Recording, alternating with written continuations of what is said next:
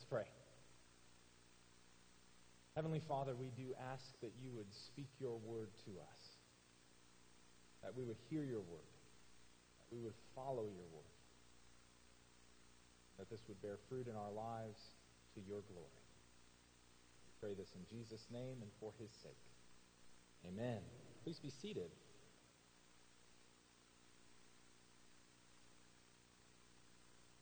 Now, if we are honest, many preachers find this topic of Jesus' teachings to be difficult. Many of us who listen find it challenging to hear as well, so let's just name that up front. But we submit ourselves to God, and what he tells us is important. And what many people discover is that the more we submit ourselves to God, the less difficult and even the more joyful this topic becomes. Today, Jesus continues to talk about a subject that we in our culture are told we're not supposed to talk about it. Money, possessions, giving. And the fact is that Jesus teaches more about money than any other subject other than the broad category, the kingdom of God. I could not possibly teach about money as often as Jesus did because we wouldn't have a church left. But we submit to him and look together at what he says is important for us. And so in obedience to him, we can certainly handle another one of his teachings on a topic that, well, frankly, may not be our favorite, but he says is incredibly important to us. So with that, if you would, turn with me to Luke chapter 12, which is page 871, if you'd like to follow along in the Bibles in front of you. Luke chapter 12, read this morning. And so in this passage in Luke 12, even the part beginning in verse 35 where it says, "Stay dressed for action and keep your lamps burning, be ready for when the master returns," even that part of our reading, within the larger context of Luke 12, we see that even that part is still actually about giving and possessions and money. And so if you were to look at the page and you just started at the heading at verse 35, you might think that Jesus had now changed subjects. But he hasn't. He's actually still teaching about money and possessions and giving. Back in verse 15, he says, be on guard against covetousness. He's talking about this subject. We looked at that a couple weeks ago. In our reading today, in verse 33, he talks about selling your possessions and giving to the needy. And then if you look ahead, just a couple verses later, in verses 42 to 44, he's right back to talking about possessions again. He really hasn't changed the subject. And so, when he says in our reading today that the good servant needs to be found ready when the master comes, ready, in this case, is primarily about using our possessions well. When God comes, when Jesus returns, will he find us ready? Giving as he calls us to, using our money and possessions for others. Will he find us ready when he returns? Will he find us faithful with that which he has entrusted to us? Or will he find us unfaithful, putting off the call to generosity and investing in ourselves instead? Be ready, in our passage today, is primarily about using our money and possessions as God calls us, faithfully giving sacrificially to God, to his church, and to those in need. So when Jesus comes, he might find us faithful, that we are ready. And then we have this verse in verse 34. He says right in the middle of our reading for today, "For where your treasure is," that is, where you put your money, "there will your heart be also." Now, by extension, we could apply that to anything we treasure. Family, career, popularity, even ministry itself. But what Jesus is specifically talking about is our physical treasure, our money, our possessions. where we focus and invest and store our money, there our heart will be also, he says. And so before highlighting two key principles that we'll see in this passage about giving and using our possessions that God has entrusted to us, before we get to that, I want to very briefly address four concerns that I know we have. And I know we have them because just 2 weeks ago we looked at something else Jesus has to say about this. And since then, I have heard all four of these come up in honest conversations with people in the congregation, but also outside the church. I've heard all four of these come up in one way or another in the last 2 weeks. Now, my issue with the first two is very lovingly, but my issue with the first two is that they are simply inaccurate. And the second two, I think, are real, but I also know that God wants to meet us in those places. So 4 concerns about giving, about tithing, and then 2 key principles that we see in this passage.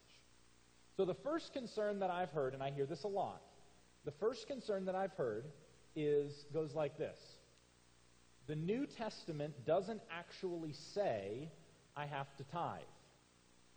Tithing, giving 10% of our income back to the Lord, tithing is something from the Old Testament, and we're not bound by the Old Testament law anymore. Now, just to be very clear, I actually completely agree that we are not under the Old Testament law. I think that needs to be nuanced a bit, but Jesus came very clearly. We are told we are not under the New Testament law in that way. And so saying something like, Deuteronomy says so, is actually not a good reason for expecting Christians to do something. But we do see in the Old Testament Abraham tithing to Melchizedek even before the law was even given. So the practice of tithing actually predates the law, and so it has priority over the law, and it predates when God gave us the law. But in my view, even more important than what we might see in the Old Testament, for example, in Genesis, is this passage in Luke 11, just one chapter before what we're looking at today. Jesus says in verse 42, chapter 11, verse 42, it's probably just on the facing page of what you're looking at right now. Verse 42, Jesus says, "Woe to you Pharisees, for you tithe mint and rue and every herb." I mean, they would literally go sort of 10 seeds for me, 1 for God. 10 seeds for me, 1 for God. Okay? You're tithing every herb and neglect justice and the love of God. These you ought to have done without neglecting the others. And so what he says is, you're tithing, you're giving 10% of your income, you're tithing, but you're neglecting the more important things, like justice and loving God. You should have done both, he says. So Jesus himself is actually upholding the biblical call for us to tithe. I also just want to point out that we regularly see Jesus ratcheting up God's call on his people. So, for example, in the Sermon on the Mount, he says, the Old Testament says don't murder, but I say don't even harbor anger in your heart. He says in the Old Testament it says don't commit adultery, but I tell you don't even look lustfully.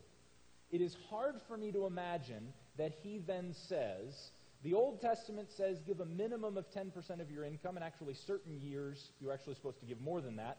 But the Old Testament says you're supposed to give 10% of your income as a minimum back to God. But you know what? Inflation's tough. Home prices have gone up. Cell phone plans are expensive.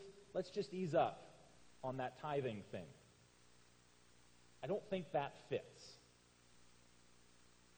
But I will say, if someone insists on trying to find another New Testament standard to use instead of the tithe which we are given, the only other 2 New Testament examples that I can find of concrete standards is Zacchaeus, who gives 50%, and the rich young ruler is told to sell 100%. So I'm sure if you would prefer one of those standards, that would be fine as well. But we do see in the New Testament that tithing, 10%, is viewed as the standard Christian giving. That's the first concern that I've heard. The second concern is that Paul says in the New Testament only to give if you can do so joyfully. 2 Corinthians chapter 9, verse 7, up on the screen, says this: "Each one must give as he has decided in his heart, not reluctantly or under compulsion, for God loves a cheerful giver." Now on this one, context is key. As with everything, context is key.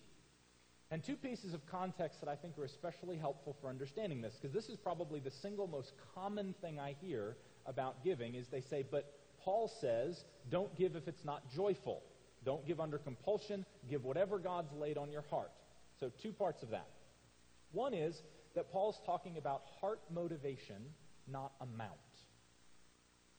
His point is that we need to learn to give joyfully and not just under compulsion. He's not saying if you have a bad attitude, you don't need to be generous.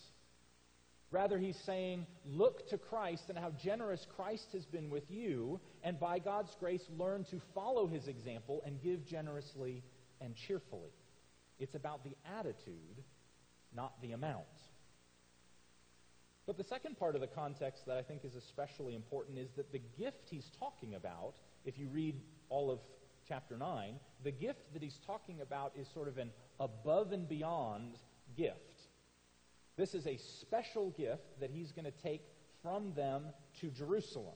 This is not instructions on what we would consider sort of weekly giving and generosity to the local church and to the local community.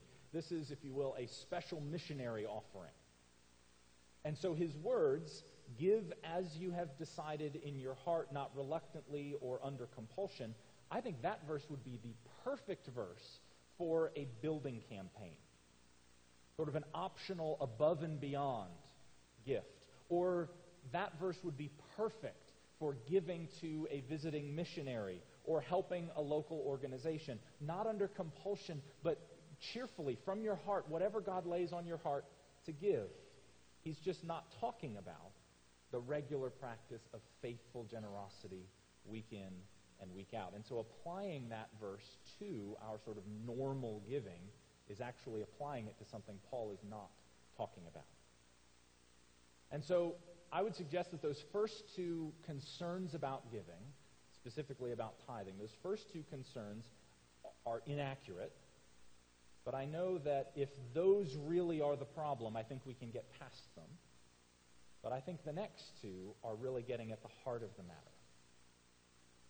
The next two concerns, the third concern that I've heard is just very honest.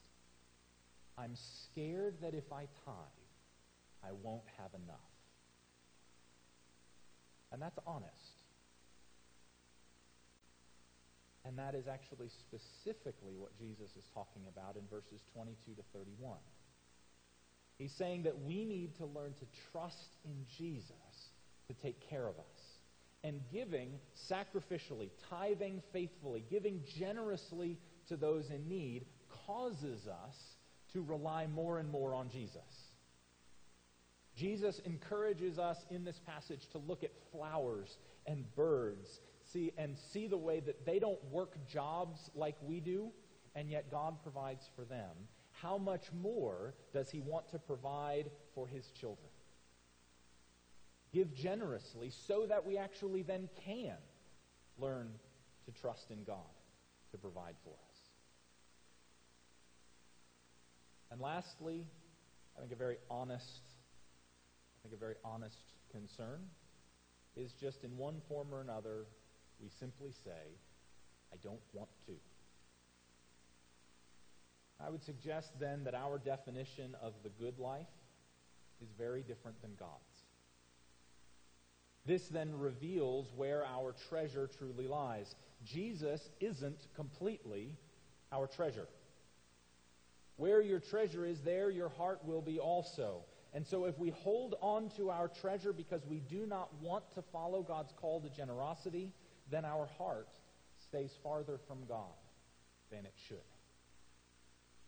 And so when we realize that as Christians we are called to significant generosity, sacrificial giving, the Bible points to 10% of our income as the minimum to help guide us, then we can see two principles here in Jesus' teaching about giving. And you'll notice that the principles we're just about to see here, you'll notice this is not about giving because God needs your money. There is absolutely no indication here that God is somehow short on cash and he needs us to step up. But you'll notice that these principles that we see are about our heart. Not about a church budget. That is not what this is about. Jesus says this is about your heart and my heart. So 2 principles we see. The first is giving reveals the heart. Giving reveals the heart. Verse 34. Jesus says, "For where your treasure is, there will your heart be also." And so we can actually begin to identify where our heart is by looking at where our treasure is. Now, some of us will want to spend more on comfort, some more on education, some on golf, some on our family. And none of those are inherently wrong. Others don't want to spend. We use money as a sense of security. If I save enough, if I hold on to enough, then I'm safe and secure. And saving is not wrong either. But if we put our money towards ourselves or towards comfort or education, if we put our money even towards good things instead of towards the things of God, then we're displaying a misguided heart. Now maybe you're here and you don't have money to do any of those things. But we still often feel incomplete if we can't go on nice vacations or save for our comfort or something like that. And even if we can't, but we find in ourselves deeply longing for those things, then it shows that our treasure, even if we don't have them, our treasure is still in those things. They've captured our heart. And so you and I need to honestly evaluate where our treasure, where our money and our stuff is. And that will help us identify where our heart truly is. Because giving reveals the heart. Second, giving shapes the heart. Reveals our heart, but it also shapes our heart. Again, verse 34, "For where your treasure is, there will your heart be also." You and I can actually begin to shift our heart's longings by redirecting our spending and our giving. In so many ways, our hearts follow our wallets. And we are shaped by the way we spend and by the way we give, whether for good or for ill. See, giving makes you more like Jesus, who gave all for you. 2 Corinthians chapter 8, just one chapter before what I read already. 2 Corinthians chapter 8 says, "For you know the grace of our Lord Jesus, that though he was rich," though he's God incarnate, the owner of everything, the creator of all, though he was rich, yet for your sake he became poor. Jesus gave all for us. He wasn't stingy with his blood poured out for us on the cross. He wasn't miserly with the incarnation when he left the glory of heaven to be born into a poor family and to live and die and rise again for you and for me. Giving generously makes us more like Jesus, who treasures us above all and gave all for us. Now, I got these numbers from someone recently. He had done some studies on some of the what we would consider sort of major words of the Bible, major Bible words. And he'd done some more in-depth study of what's being talked about in all the various different passages. But I just want to give you some numbers. He said that the word believe, that's a fairly important Bible word, the word believe is used 272 times in the Bible. Pray, that's a rather important one. Pray is used 371 times. Love, 714 times. Give, 2,152. Why is it used so much more than all the others? Because God is a giver. God so loved the world that he gave his one and only Son, that whoever believes in him should not perish but have eternal life. God is the ultimate generous giver. And all we have and all that we are is a gift from him. And ultimately, his self-gift of his Son for us and for our salvation is the full expression of his generosity to us who don't deserve it, who did not earn it. And he displays his great love for us in this, that he sent his Son into the world to die on the cross in our place, to take our sin upon himself and to give us, to clothe us with the righteousness of Jesus. Because God is the ultimate giver. And so every time you and I give, every time we say no to something for ourselves and give away our money to someone else who is in need, every time you and I give to God and to his church instead of just saving or just spending for ourselves, every time we do that, we are becoming more like Jesus, who gave everything for us. And every time we choose not to be generous, when we say that we won't give as God calls us to, then we choose to become less like Jesus. We choose to pull our hearts in other directions instead of towards our Heavenly Father, the Father who treasures us above all and who tells us that where our treasure is, there our heart will be also. So friends, you and I are called to give generously to the Lord, to the local church, and to those in need around us. We are given the tithe, 10% of our income back to God, as that basic minimum standard, not as a legalistic law, but as a minimum standard to help show us where we are.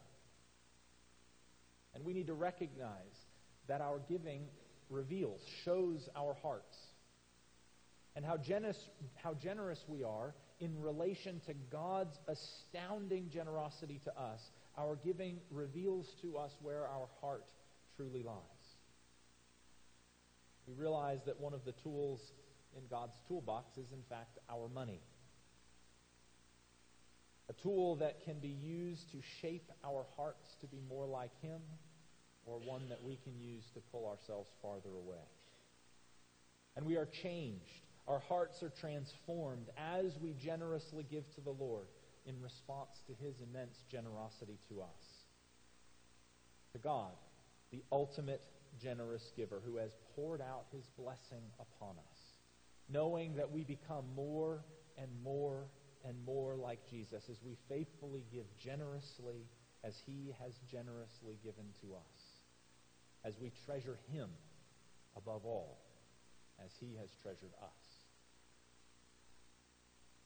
Jesus says, "Fear not. Sell your possessions and give to the needy. For where your treasure is, there will your heart be also. Stay dressed, ready for action. Be ready, for the Son of Man is coming." Amen.